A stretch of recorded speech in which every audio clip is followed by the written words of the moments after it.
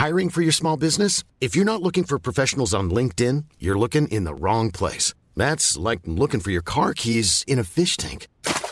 LinkedIn helps you hire professionals you can't find anywhere else, even those who aren't actively searching for a new job but might be open to the perfect role. In a given month, over 70% of LinkedIn users don't even visit other leading job sites. So start looking in the right place. With LinkedIn, you can hire professionals like a professional. Post your free job on linkedin.com/people today.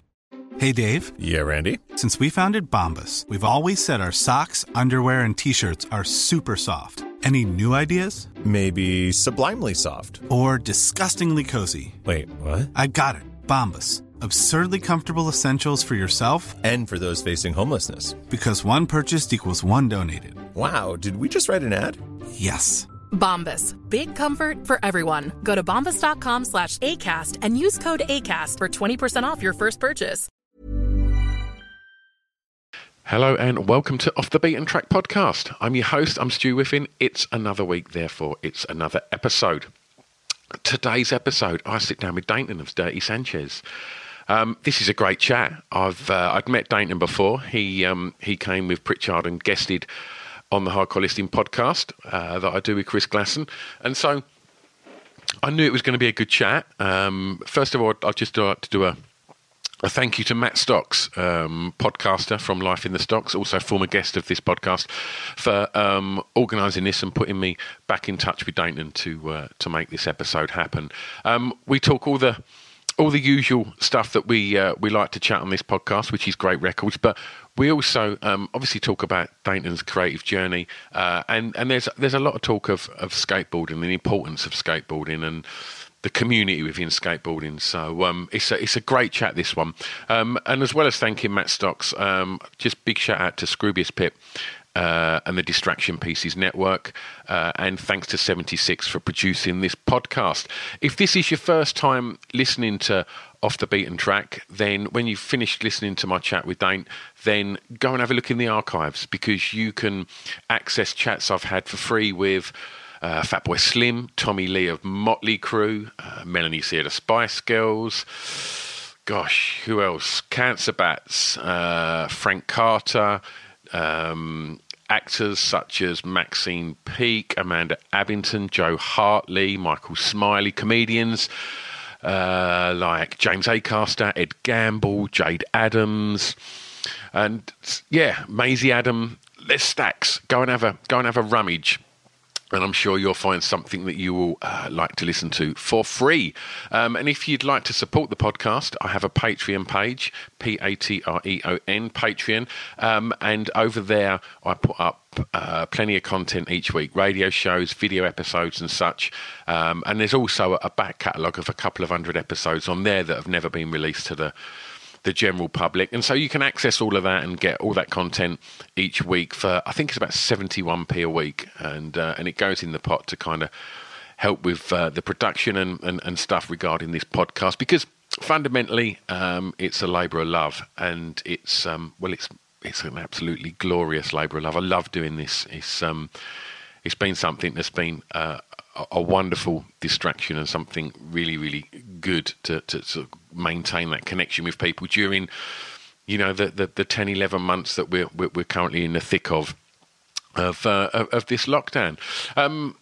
Yeah, well, I guess you can, just touching on the Patreon once more, and the back catalogue of normal stuff as well that you can get on Acast, Spotify, and all your usual places. You can find out about all of this stuff at www.offthebeatandtrackpodcast.com. Beat and, not beaten. Beatandtrackpodcast.com. Yeah, I'll see you at the end, but in the meantime, this gives me great pleasure. Please enjoy Off the Beaten Track podcast with Dainton of Dirty Sanchez.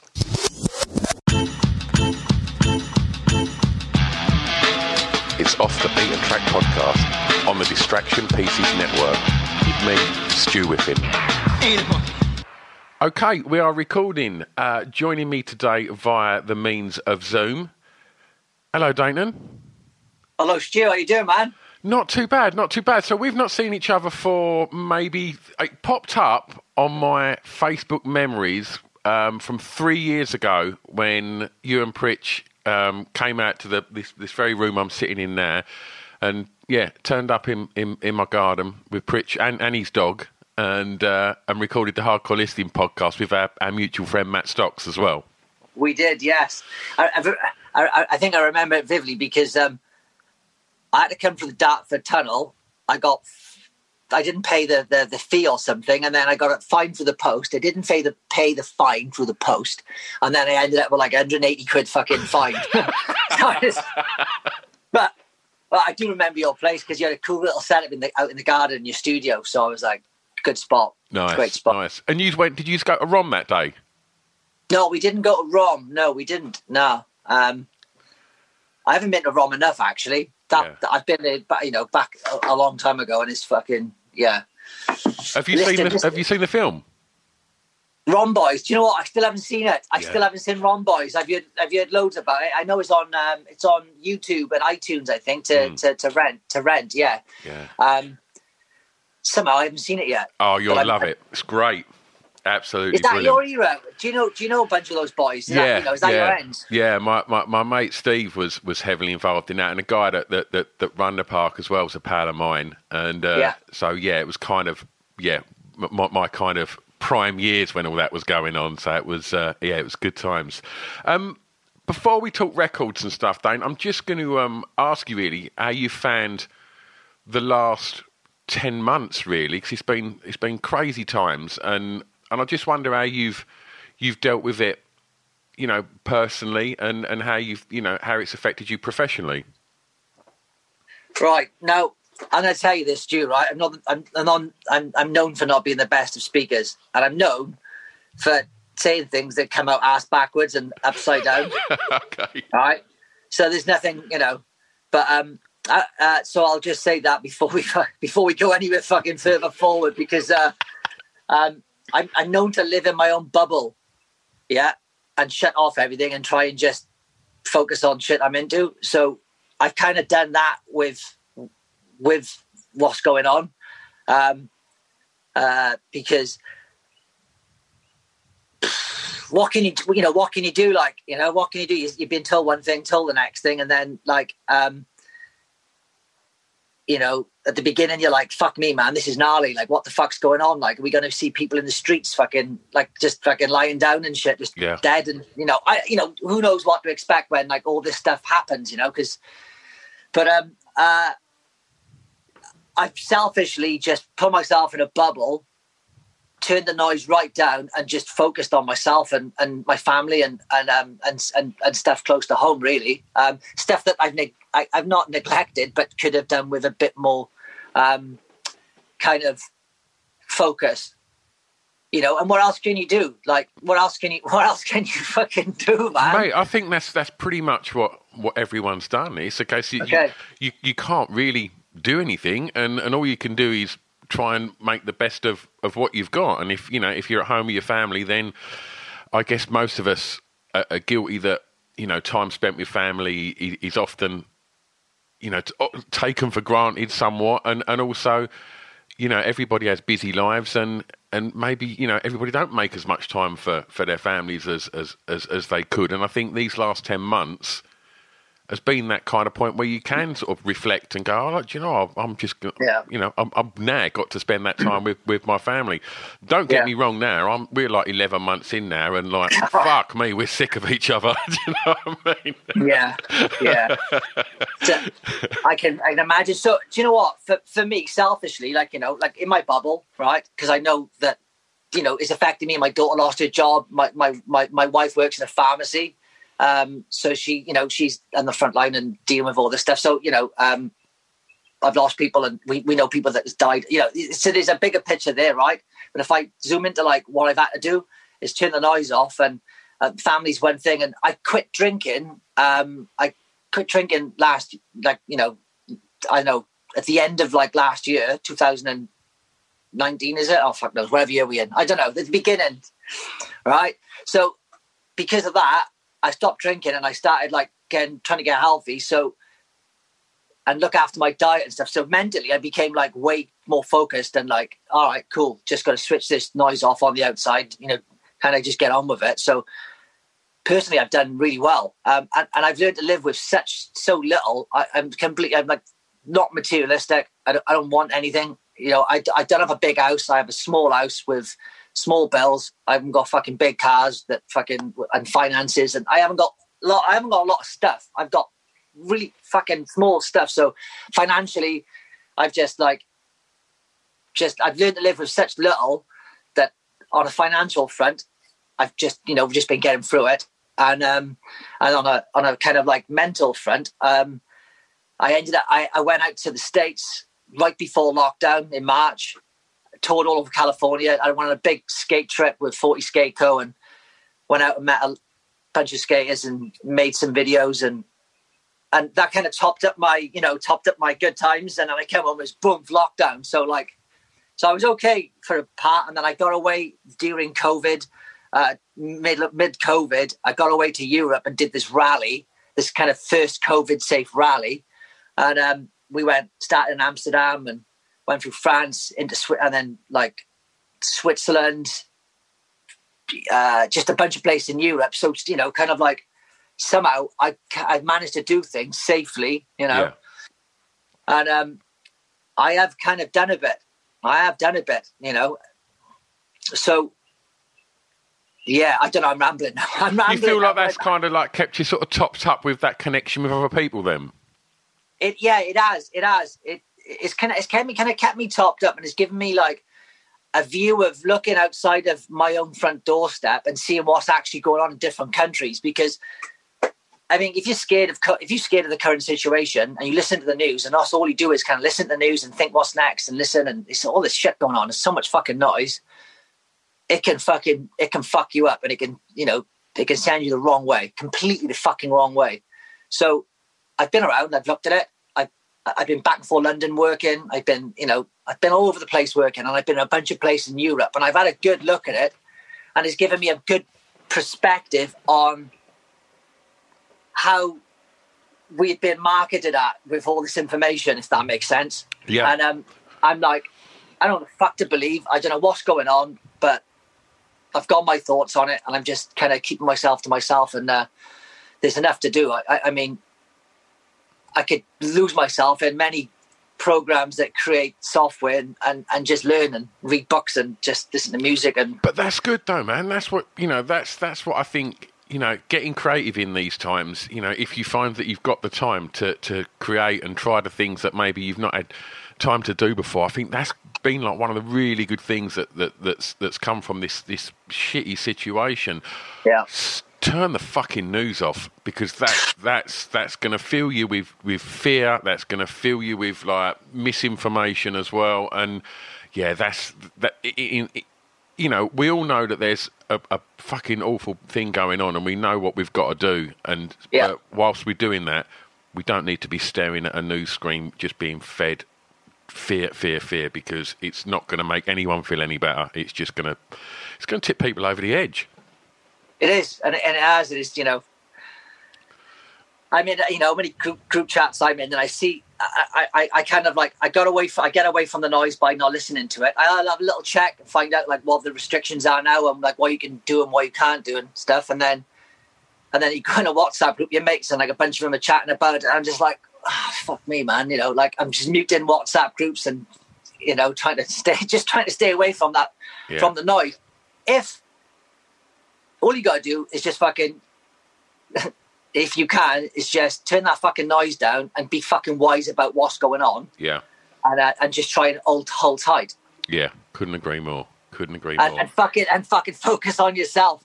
You know what? If you feel like shit, and you know you feel like you could, I don't know, you've lost shape, and you feel like, I don't know, man, you've been drinking too much, and your fucking brain is cupped up.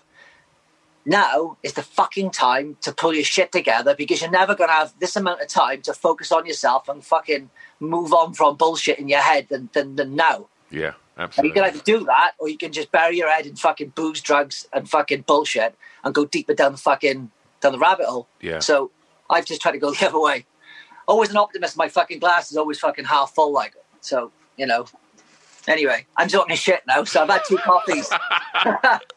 Well, let's talk record.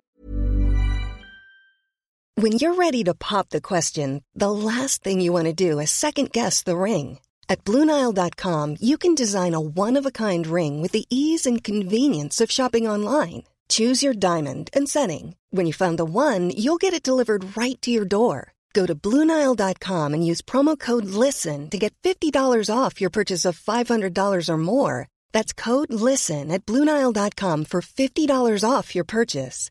BlueNile.com, code LISTEN. Hey there, it's Michelle Norris. I'm host of a podcast called Your Mama's Kitchen. When I travel, I'm usually looking for a way to find a taste of home when I'm not at home. And one of the things I love to do when I am at home is entertain. And Airbnb allows me to do that. When I was in California recently, I rented a house that had a great kitchen. And when we were sitting around the table, we were all thinking, we're in someone else's house. Someone could be in all of our homes as well. If you have a home, but you're not always at home, you have an Airbnb. Your home might be worth more than you think. Find out how much at airbnb.com/host. Wow. Nice. Yeah. What you're hearing are the sounds of people everywhere putting on Bombas socks, underwear, and T-shirts made from absurdly soft materials that feel like plush clouds. Yeah, that plush. And the best part? For every item you purchase, Bombas donates another to someone facing homelessness. Bombas. Big comfort for everyone. Go to bombas.com/ACAST and use code ACAST for 20% off your first purchase. That's bombas.com/ACAST. Code ACAST. And then we'll pick back up on that in a bit. Dane, I always start with track one, which is the song with the greatest ever intro. What are you saying? Right, now I'm going to just have to go, because there's so much fucking amazing music out there, right? I'm just going to go to the, like, one of the songs that I kind of, that got me into, say, like music. And I got into music a little bit later, like, you know, than most kids. I lived in an estate, and I was just a kid that ran around fucking knocking doors and fucking nicking people's milk. I lived in the valleys. I wasn't exposed to, like, a lot of stuff when I was younger. So I think the first time I listened to something, I was like, fuck, man, this is savage, was like Battery by Metallica with that intro. Because it goes from like this kind of like acoustic intro into like fucking like, right, let's fucking go. Yeah. And for me, that like shift from like major, minor, whichever way the fuck it is, you know, I love that shit. It just leads you in and then just fucking slaps you and off you go. So for that energy and like wolf in sheep's clothing, I love that intro. Yeah. So there you go. Something simple. That's a great shout as well. Were Metallica like a big thing for you growing up? Well, they were the first like kind of metal genre band like I kind of listened to, because a friend gave me I lived up in this place in the middle of nowhere, not a lot going on, and I'd moved from the town where I lived in, which was kind of still tiny, to like a smaller village again. And I kind of got into like electro hip hop, all that before that. So, do you mind me asking, how old are you, Dane? 47. Oh, you're the same age as me then. So that would have been kind of like that electro thing, what sort of like early to mid 80s when, you know, breakdancing and graffiti and all of that all kind of exploded. Yeah. That felt exciting though, didn't it? Oh, fuck. So imagine, right, like I'd gone from, my parents playing music, which was fucking fantastic, but I wasn't really listening to it. I was a kid running around, probably had too much sugar, a bit ADHD, and I just didn't really listen. But when I fucking found, like, I don't know if it was like Dougie, well, we'll get onto it in a bit, like, but I got, when I heard like that electro by Street Sounds, the Crucial albums, I don't know, it switched something on my head, and I was like, whoa, what the fuck? And you could break dance to it, you could move to it. It had scratching, beatboxing, it had like just rapping, it had everything. I'm so fresh and new. I was like, wow, what the fuck is this? And how cool was the artwork? Amazing. Like, so fucking good. I remember walking past the record shop in my town, and they had all of the Street Sounds like albums in the window, like 1 to whatever it was at the time. And I remember just thinking, that's the coolest looking covers I've ever seen. There was always like, I don't know if it sort of made its way to the valleys, but we had a copy of. Did you ever see Subway Art, the graffiti like book? And oh shit! No, I didn't. Oh mate, that was this one book that was like, because you couldn't go on the internet and see graffiti. You know, you couldn't go on the internet and watch breakdancing. You know, we had a bit of lino and we was all trying to do these really crap moves, like trying to do whatever we could, because there was such a thirst for what was going on with, you know, with electro and breakdancing and you know, hip hop, you know, all of that sort of stuff. And it was like any little bit you could get, you just grab. Because he was starved of it, you know. It wasn't accessible. Completely. So for me, I lived. I as a kid, I had like fucking no pocket money and stuff, so I couldn't really buy anything. And a friend would, this one kid would come up to see his nan and granddad that lived like up the mountain and like near me. And he had money and he used to buy all the tapes. And I'd go around there when he'd come up on his like breaks, summer breaks and stuff, or like holidays. And he would have these tapes, and that was the only time I got to listen to it. But he would never even let me have the tape to record it. He was a bit, anyway, you know. So I would like, you know, completely like give him a knock. Can I listen to some of the new tunes, and can I have a go in your go-kart? But honestly, for me, I would listen to like hip hop or electro and that kind of vibe back then, and I was fucking so into it, and that was before I found skateboarding. Yeah. And kind of what happened for me in a small space of time, like I'd moved from the town. I was into like this little village I lived in, and I was into like, you know, the hip hop, break dancing, b-boy stuff, going out with a ghetto blaster, doing burns with the boys and stuff, thinking I was like some, I don't know, in the Bronx or something. And I went from that up to the valleys, and everyone listened to thrash, everyone, right? And a friend gave me the Metallica tape, Master of Puppets, and I went. And I was into that. I could not get enough of the Master of Puppets album. Little Sony Walkman, free band graphic equalizer, bass up high, high end up high, and the mid down a little bit to give it like a different, like deeper tone. And I would just crank that shit all day. And I found skateboarding right around the same time.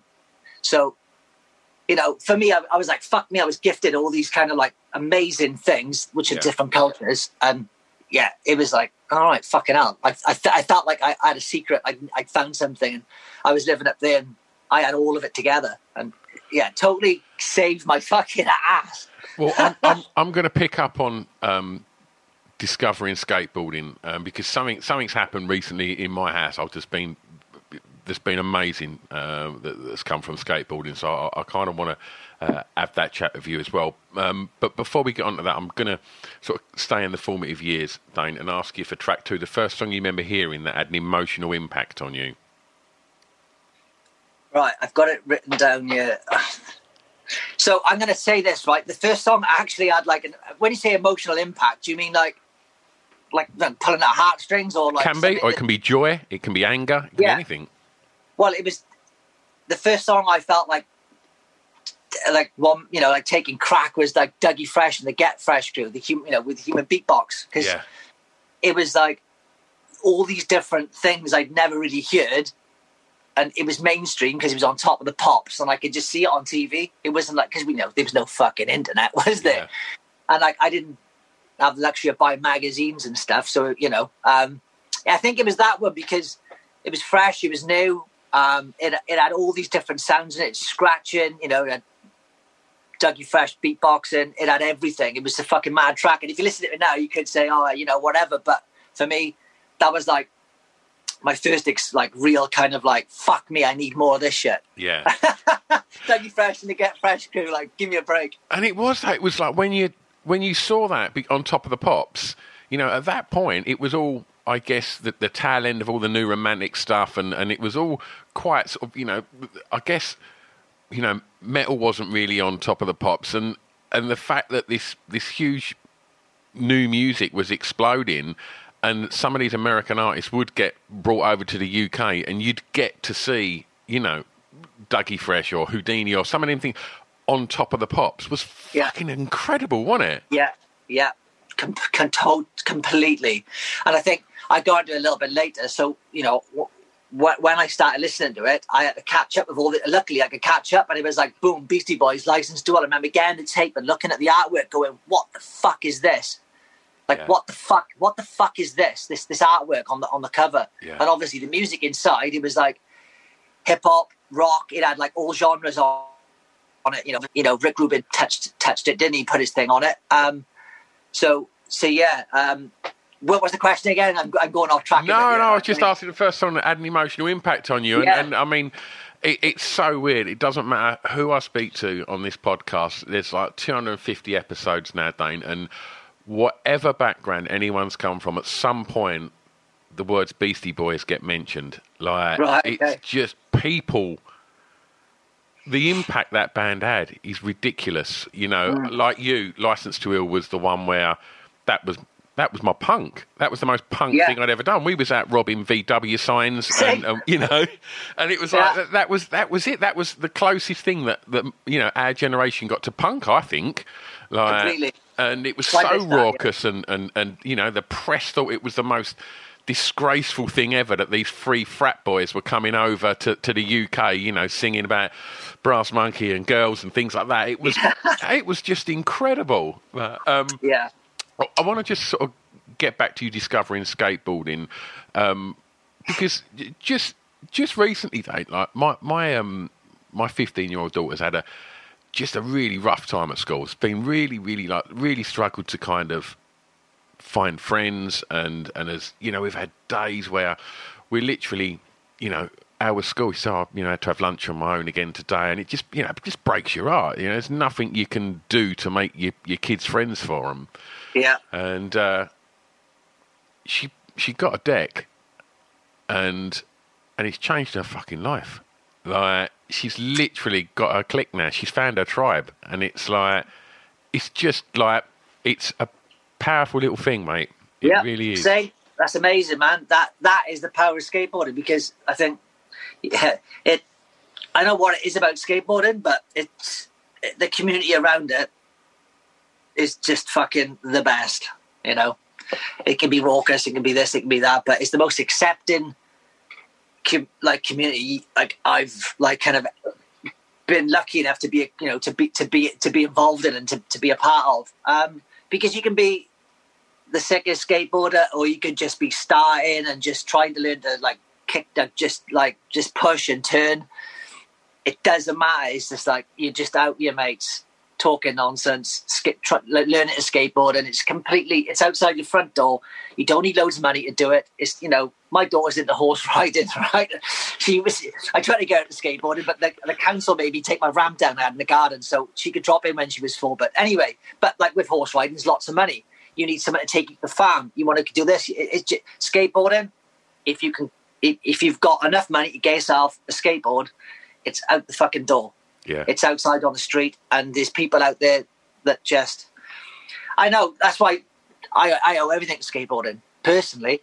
You know, for me, because like I learned about music, I learned about like just art, I learned about myself, just tons of stuff. So for your daughter, I mean, she doesn't need to be amazing to be accepted. It's because it's not about that. So that's awesome. That's really cool to hear. That's amazing. And just saying, you know, it got you into music. For me, there was, you know, in the early 90s, there were so many bands that I discovered through skate videos. It was like, fucking hell, what's that tune? And you wait to the end to find out what that record was, and it was like, right, okay, let's go and find out some more about them. And I don't know if that was a thing for you as well. Like, it was just... Again, so for me, I lived in a part of Wales where it was a small town. I moved up to a village type thing, just not many people there, and it was like finding another world through skateboard. And I found I was like, oh shit, this is really what's out there. So I was exposed to so much stuff and music. Like, I was like, oh shit, what's this? What's that? Like, you know, you couldn't search it. You could only listen to it on the VHS tapes that you were playing before you went to school in the morning, and listening to and daydreaming about when he was in school, and listening to the music in your head and thinking about the tricks until you fucking got out of school and went skateboarding again. So yeah, exposed to so much music through skateboarding, and it's like just most of my music, Stu, I gotta be honest, most of my music that I'm into comes from skateboarding, from skate videos. I discover most of my stuff through skateboard videos. Yeah. I did at least anyway at some point, you know. Well, let's talk school for a moment, Dane. And for track 3, the song that reminds you of your time at school. Was got to be McRad and Chuck Treece, Weakness. Nice. At the beginning of it was the intro track to Public Domain with the Rubber Boys. So just on loop in my head, it was like the most fresh, progressive kind of like package with the skateboard and sound, and like it was all shot in black and white, like the video and the music by Chuck and McRad, like just fucking went together like nothing else did. So for me, it was that. How did you find school? Well, I didn't realize that I was dyslexic until about 3 or 4 years ago. So it makes now thinking back, I understand why I found school so difficult. So and why I was good at like, say, I don't know, fucking physical education. Was it PE or whatever? So so for me, I sucked at school. Every time I went to school, I was like worried that I was going to get a bollocking from the teachers because I couldn't. I was shit at English. I was fucking terrible at maths. Loved art. So yeah, I didn't really dig school, to be honest, but I did have a laugh. I did have a laugh outside of the classroom. Yeah.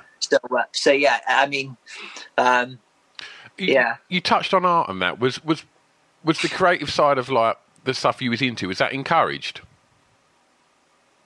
No, not at all. No, the creative side just completely wasn't encouraged. Yeah. Hey, listen, when I went to school, when I went to primary school, I was that slow in primary school. I don't know if they could never get away with this shit now, but I was that slow in primary school that they kept me back in the first year of primary school for 2 years, right, for me to try and learn, right? So I was in primary school in year 1. I don't know what it would be called now, but year 1 in primary school from the infants.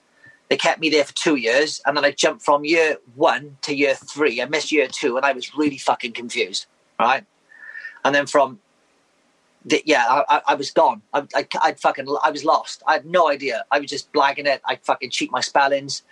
I was just waiting to get out of school, out of the school format of like learning. Again, in the fucking playground, fucking about with your mates. Great. Games, PE, no problem. Art, but the rest of it, I was just like, I felt like under pressure the whole time, and I just felt like, I don't know, just felt like something wasn't right. But I don't know. But there we go. Did you have any idea what you wanted to do? Not 100%. No, I think I wanted to do something with like special effects or something. Like, you know, I'd watch a film on TV, like a James Bond film or something, and it'd be like some mad fucking explosions. And like, I think I was like, in my head, I wouldn't mind doing something like that. But I really didn't have any idea. I just wanted to go fucking skateboarding. Yeah. And that was it. Did you think that that there was opportunities within that? In skateboarding, no, not at all. No, I mean there was definitely no opportunities in skateboarding. It was just pure escapism for me. Yeah. Okay. So, yeah. I mean, obviously, being the same age, I hadn't heard the word dyslexia until probably 10, 15 years ago. It certainly wasn't a word that I'd ever heard when I was at school. And I don't think pupils or teachers probably even knew what that was at that point. So, struggling with that and that obviously sort of hindering, your learning experience. But then you also sort of said that you was enjoying the sort of the fun in the playground and stuff. So with them kind of, different sides of the story, would you say you was a confident kid? I was a chopsy kid. I was like a little chopsy bastard. But I wasn't like, oh, I'm the man, here I am, like I don't even know where I was, Stu. Yeah. I have no idea. I was just a kid that just ran around like fuck, like just trying to keep himself occupied, I suppose. Yeah. I have no idea. Until I found skateboarding. I know I go on about it, but yeah. It was breakdancing and skateboarding. Until that point, I was just like, I don't know, what are we doing like? Yeah. go and chuck a brick through someone's window, knock the door, like run away. I don't, you know. I used to live in an estate, so I used to occupy myself fucking around, like, you know, jumping over the garages and stuff, and I don't know, fucking down the river and just fucking climbing trees. Yeah. Don't know if I was a confident kid though, Stu. Well, track 4, Dane. I'm going to ask you the first song you remember buying from a record shop. Right, so I'm going to go two now, right? So the first song I actually ever bought from a record shop was from, like, Woolworths. And I bought it for my stepdad at the time. I bought him an Eddie Grant Electric Avenue. Nice. Right? Because I kind of liked that riff in it. Yeah. Yeah, and I didn't really know at the time, because I think I was, like, kind of, that was underneath a little bit of that. There was, like, some sort of electro vibe. Well, obviously Electric Avenue, yeah. I bought that for my stepdad.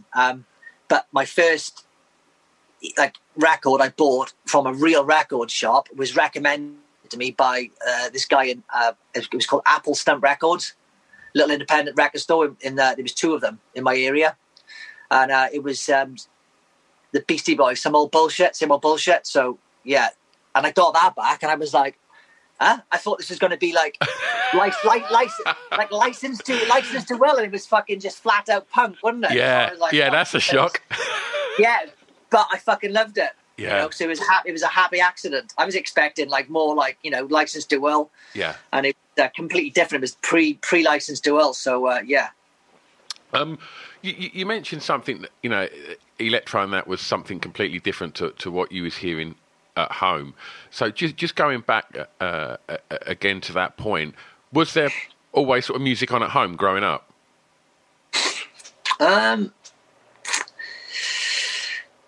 No, not really. Not that I can really remember. My dad was into Pink Floyd, and, you know, my dad was into, as I say, Pink Floyd, you know, my dad was into all, you know, that kind of, you know, my dad's like into, you know, that kind of era music. I must say that kind of era music. I'm trying not to sound like a dick here now, because I don't know many big long words to string sentences together, Stu. But, yeah. Not really. I wouldn't say no. I was never influenced by music from home. Yeah. But my mum listened to Brian Ferry and stuff like that, and there was some, you know, some cool shit that she would play. Bit of Cat Stevens, Genesis. My uncle would play a bit of Genesis and whatever. Oh, fucking hell, Ian Deary and the Blockheads. Come Wonderful. on, man. That's me. Essex finest, mate. Yeah. So I was influenced. There we go. And so, at which point? Before we get on to sort of clubbing and stuff for the next question, I just want to sort of talk about how the relationship with yourself and the other 3 lads from Sanchez, how that kind of started to sort of solidify itself, and then it becomes something where you think, wow, we've got something here. Where can we go with this? I think it was a friend of mine made a skate. I think it was because, like, a friend of mine, Matthew Ryan, that made skate videos, and we basically just wanted to. I wanted to help him make another skate video, because he'd made the one, and I wanted to get into it. And I was like, "Oh, let me help you make a skate video. I'll buy a video camera." Blah blah blah blah blah. So we started making Pritchard versus Dayton with Pritchard and like a bunch of skateboarders throughout Wales and the UK, and it kind of really started solidifying around then, like accidentally, because me and Pritchard were making the video Pritchard versus Dayton, and then it just kind of through that, then that's what kind of shaped and molded it into kind of, that was like the blueprint for Dirty Sanchez, obviously. So yeah, it was around like 1999, 2000.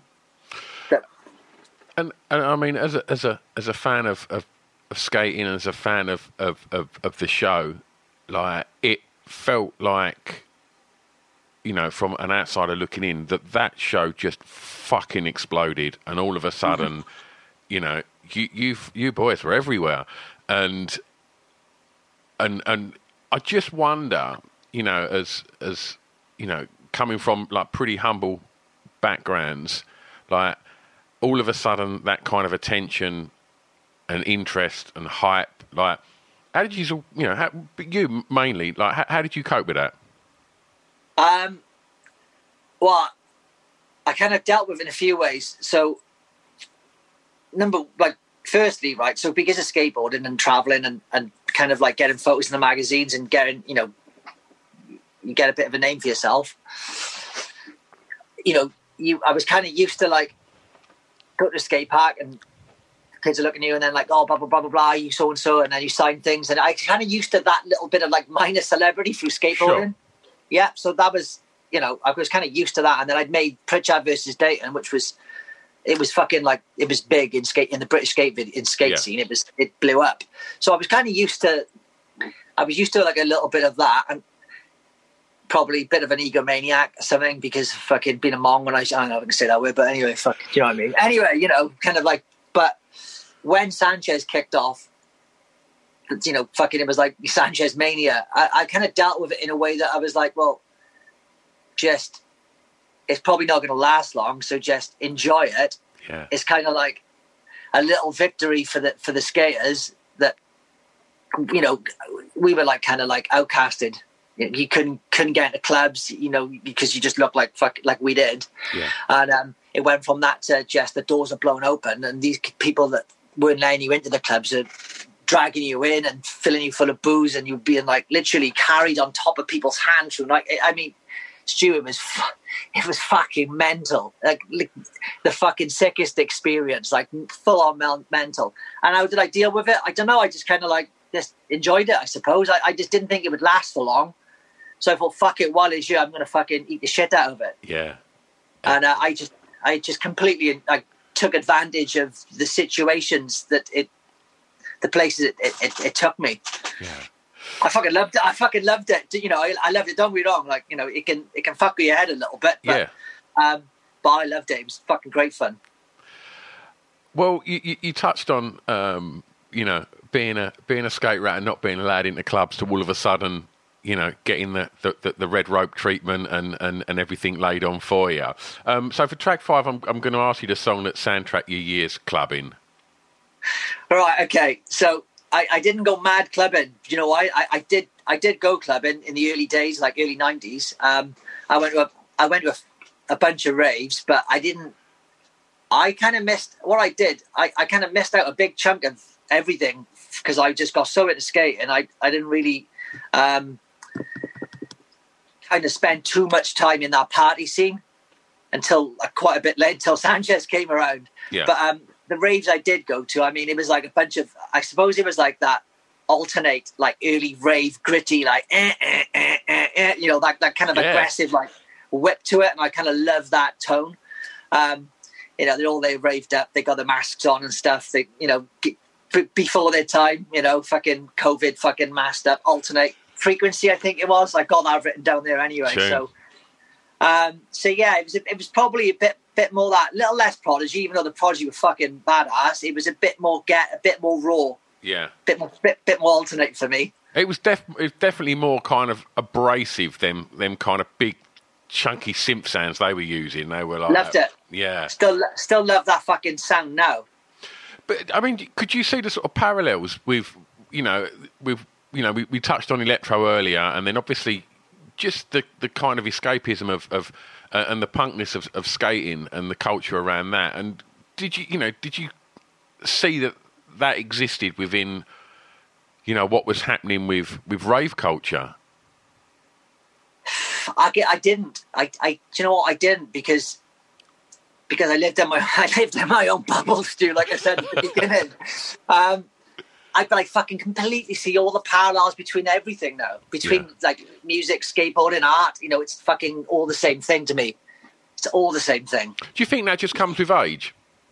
Yeah, it definitely does. I mean, especially like if you know, he was gifted the kind of like shape my mind is in.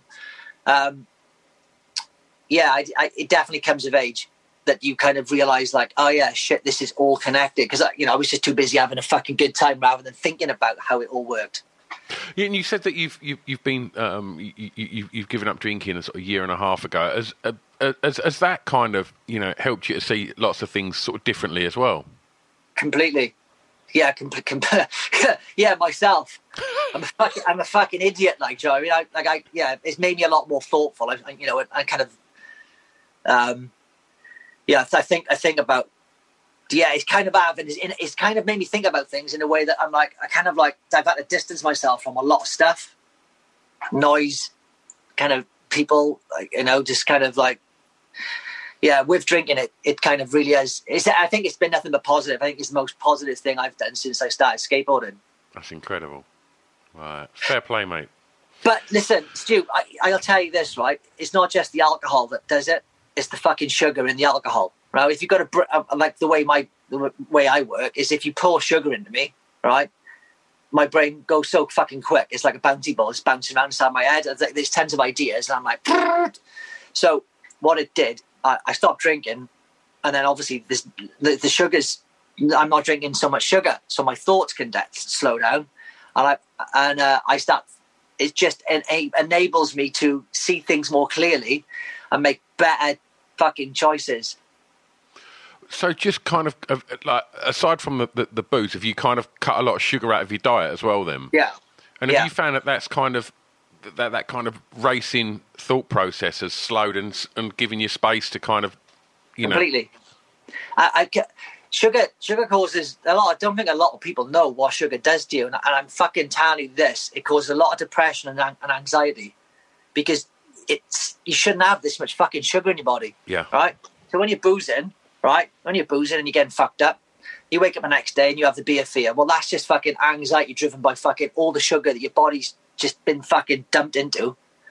And what it did is slowed my the way I thought down, and so it wasn't just the alcohol, it was the sugar with it, because I stopped drinking, but then I kept on eating like shit food, and I was like 6 months into not drinking. I was like, fuck, I should be feeling better than this, like for 6 months off drinking. And I was like, sugar. So I whipped the sugar right down, right? And then I started noticing a fucking even bigger difference. So those two together, along with like 30 minutes of stretching in the morning, you know, just breathing and stretching. So you look good, man. You look healthy. I'm still mad as fuck, Stu, but I'm fucking, you know, I had to make a decision. I was like, if I don't stop now, right, you can, and I just kind of like give in to like, yeah, fuck it, this is happening, have a drink, fuck it. I could have like, but I listened to myself and go, right, in 10 years' time, do you want to regret not fucking stopping now?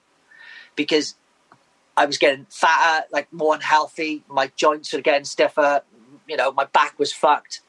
I had to lose a bunch of weight to start getting my mobility back, because obviously I fucking love skateboarding and everything was suffering, so it had to fucking go. And it's made my life immeasurably better.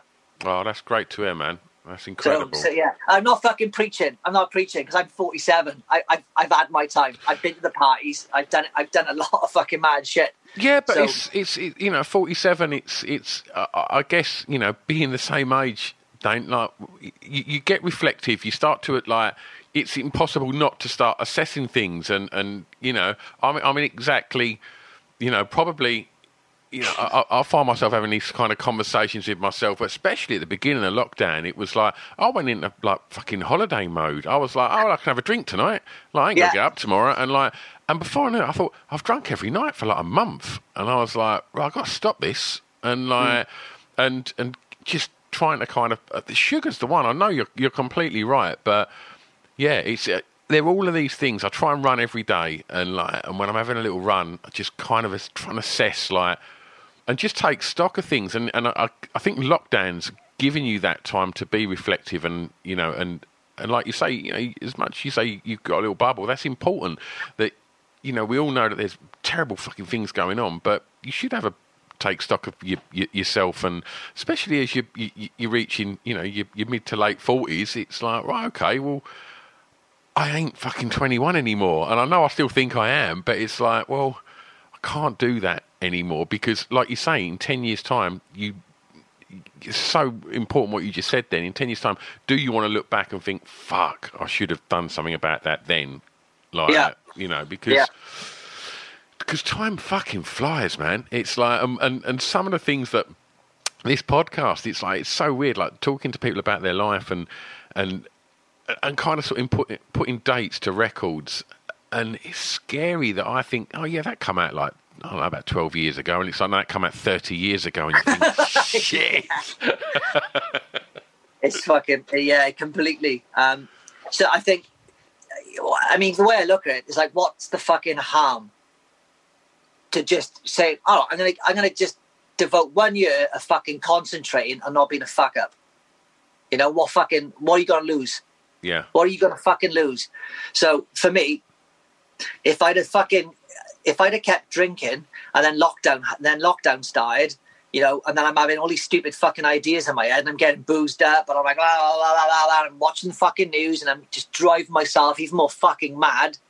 Well, I don't know how I'd feel today, and the conversation you would have with me would be a fucking different conversation. Yeah. But I just did it, and it's fucking worked for me. But I needed to do it, you know. I needed to fucking do it. I needed to look at myself, and it's easy to do it with a clear fucking head. So yeah. Here we are, 1 year, over a year down with no booze in my fucking body. That's great, man. The sugar though, your sugar had to fucking go with it. Yeah. Yeah. Anyway, I'm talking about this shit too much now, but yes. Well, let's take you back home for track 6, Dane, and a favourite song from an artist from your home county, please. From Wales, or home county. Well, Wales is cool. We can go country. Everyone says country. Well, if I say, yeah, okay. That's my dyslexia. I thought it said country. No, 80% of the guests have gone, oh, right, country, not county. So, yeah, don't worry. You're not alone there. Okay, well, I don't want to go down. Shit, okay, you got me there now. I mean, I fucking absolutely love fucking Skindred, you know, because the energy and Benji. So I would say Skindred, the track, artist, and the song Bruises by Skindred from one of their early albums. I think it was their first Skindred album. Yeah. It's got everything in it. It's got like it's up, down, fucking Benji's in there. It's got flow, it's got rhythm, it's got energy. It's all about the energy for me. Yeah. And it just gives you breathers and you could just fucking light shit up with it. And he's a dude, right? Benji's a man. He's such a fucking character. And he's, you know, with that guy, if you know that guy's story, it's a sick story, you know. He's done really fucking well, and yeah, I fucking love Benji. And it's not because I know him, you know. I'm not picking it because I know Benji, but it's just because it's the energy from those guys bring, and you know, and Benji's voice. So I could have said fucking Shirley Bassey, you know. I could have said Goldfinger, you know. That's a tune, mate. Yeah, because I'm fucking a bit of a cinematic fucking music freak as well. Like I love those tones. Have you heard Bassey do Light My Fire? No, I've not, no. Oh, don't give that a really? Listen. It's fucking huge. It's so grand. It's like, it's got these massive orchestral stabs and it's like, it's massive. It sounds like fucking Portishead times 10. It's mental. It's so really? Good. Yeah, and it's got a proper groove as well. I'm all, when we finish this, I'm straight on to that shit. Yeah. Let me tell you. Yeah, you'll love it, mate. Thank you. Thanks for the hookup. Okay, so for the last track, I'm going to ask you to recommend a song that you think a lot of people might not know that you'd want them to check out. So I'm going to pick a band called And Yet It Moves. Right? It's sorry, I could fucking get my words together. It's a track called Ketamine Mama by And Yet It Moves. Okay, it's 11 minutes long. All right. Dale Barkley was the front man of the band. He passed away about 2.5 years ago. Rest in peace, Dale. And my friend did the music video for it, and it's fucking. Everyone needs to fucking listen to it. What can people expect from it? What sort of thing is it, Dane? I don't think they're going to expect. What can they expect from it? A fucking journey. And like just literally, it's just energy. Fucking. This is the problem. I can't fucking speak properly, so I'm just going. I don't know. It's not many. That Ketamine Mama is. It's a fucking powerful piece of music by those guys, and I just say, if you can, it's not on Spotify. I think it's on YouTube. So get it off YouTube. Link them to the video, and trust me, if you are fucking into music, listen to that track. We put a playlist together with all the tracks that we've spoke about today, so people can go and check them all out. And I'll ensure that I put the YouTube link into the bio as well, so people can go and check that out. Dane, as we sort of find ourselves, entering a new year, we're recording this at the tail end of January, and I guess we're all hoping that this year will start to sort of unfold with a lot more sort of positivity and freedom and opportunities to, reconnect with each other physically, and be able to hug your pals and stuff.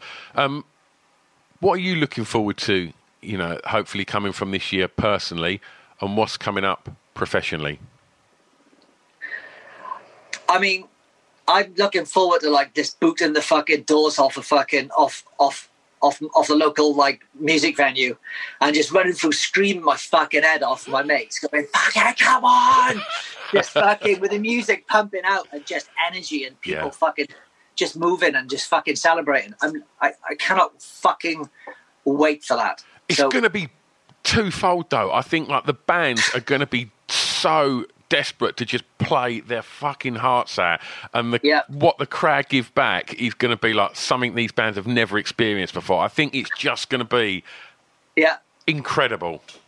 Oh man, it's gonna be a fucking moment. I'm telling you, it's gonna be a moment, and I can't wait for that to come back. And if it's in 6 months, if it's in 12 months, if it's in fucking 18 months, if it's in fucking 2 years, when it comes back, it's fucking game on. So I just can't wait for that.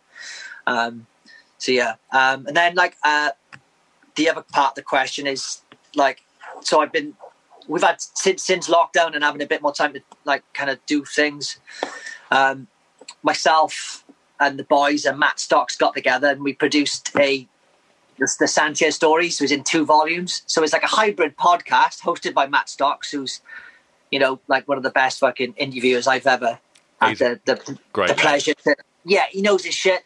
And, he's into all the right things. So he's asking all the right fucking questions, isn't he? And he likes hearing the fucking bad shit. So there's no stone unturned with Matt. So we did this 2-part hybrid podcast, which is available for download. Part 1's out now, and it's on dirtysanchez.co.uk.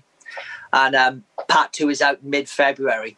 So we put that together like for the fans, because obviously when MTV pulled the plug, they just pulled the plug.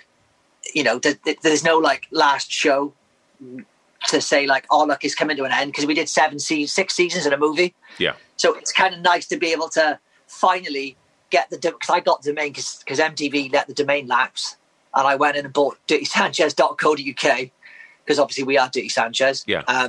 Even though they trademarked it, and Joyce came up with the name, getting that in it because I'm a little kid.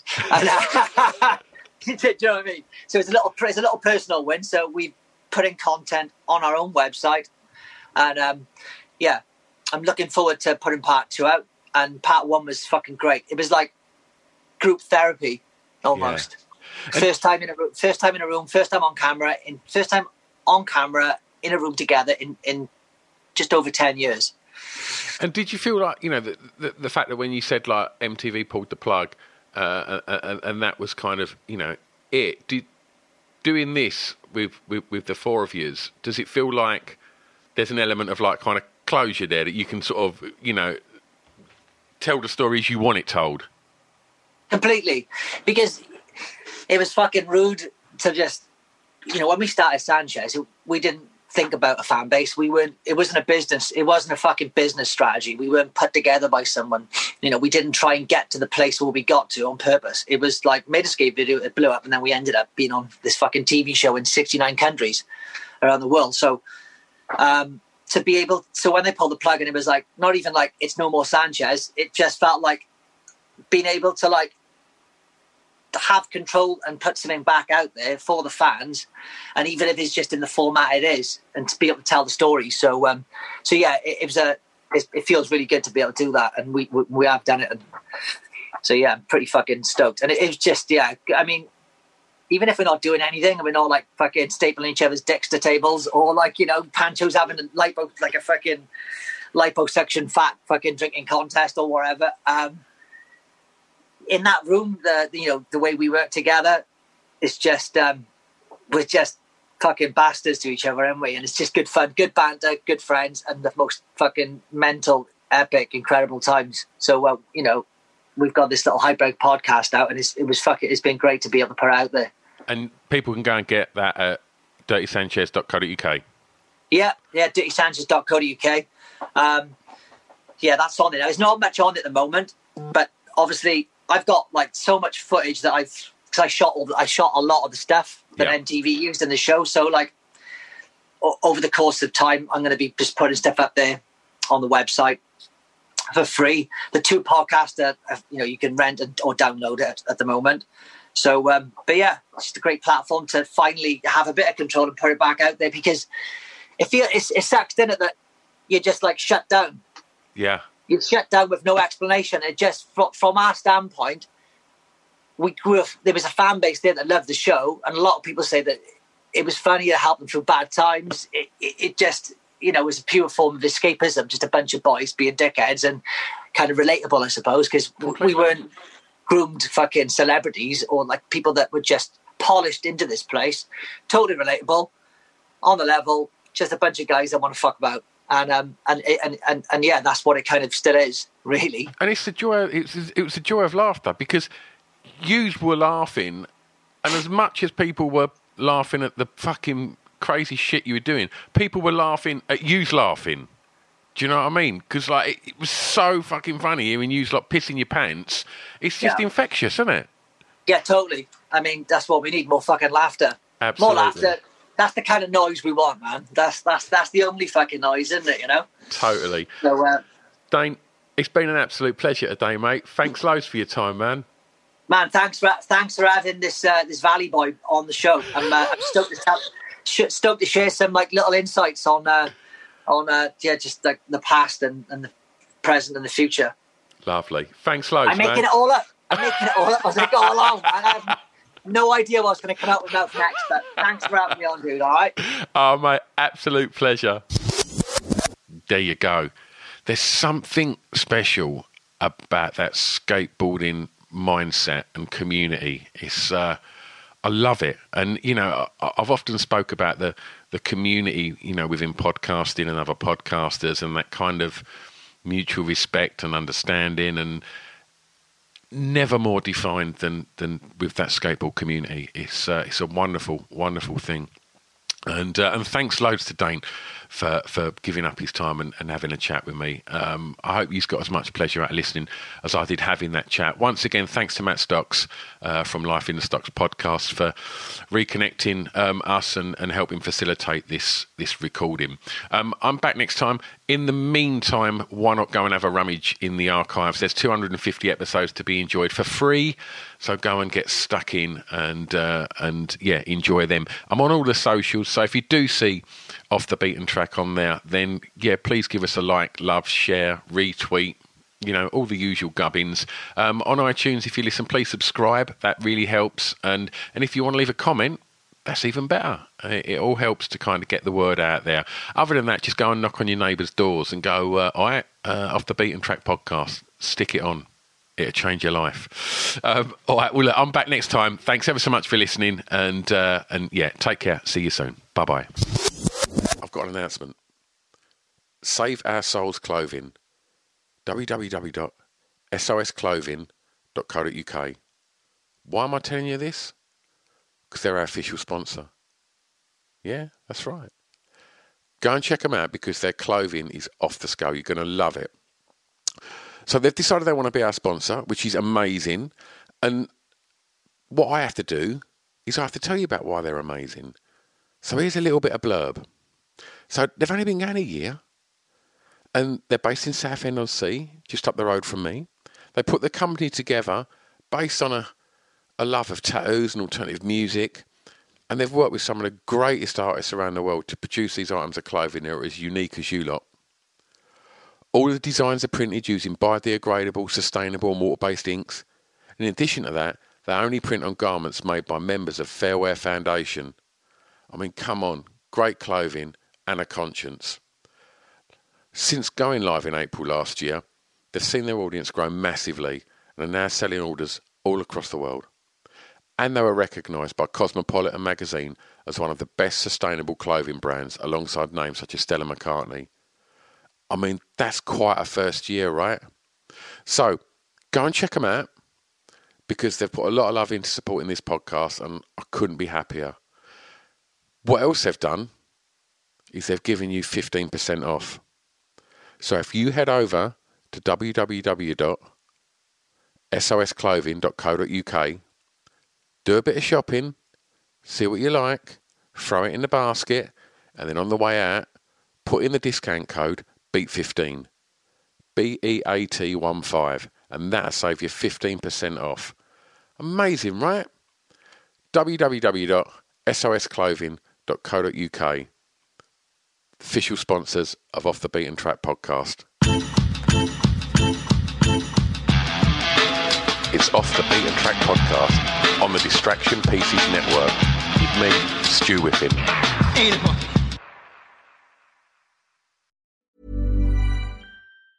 Planning for your next trip?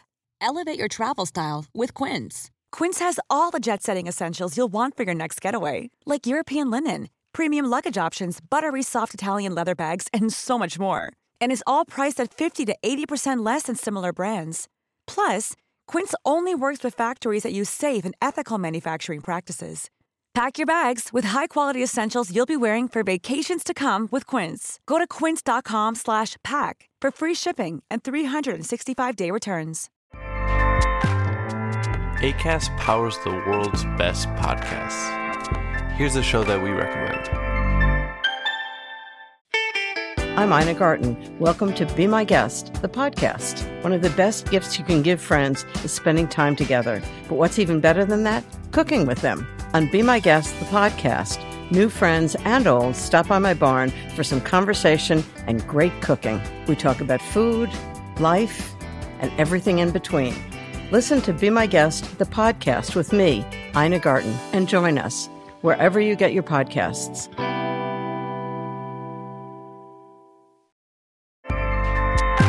Acast helps creators launch, grow, and monetize their podcasts everywhere. Acast.com.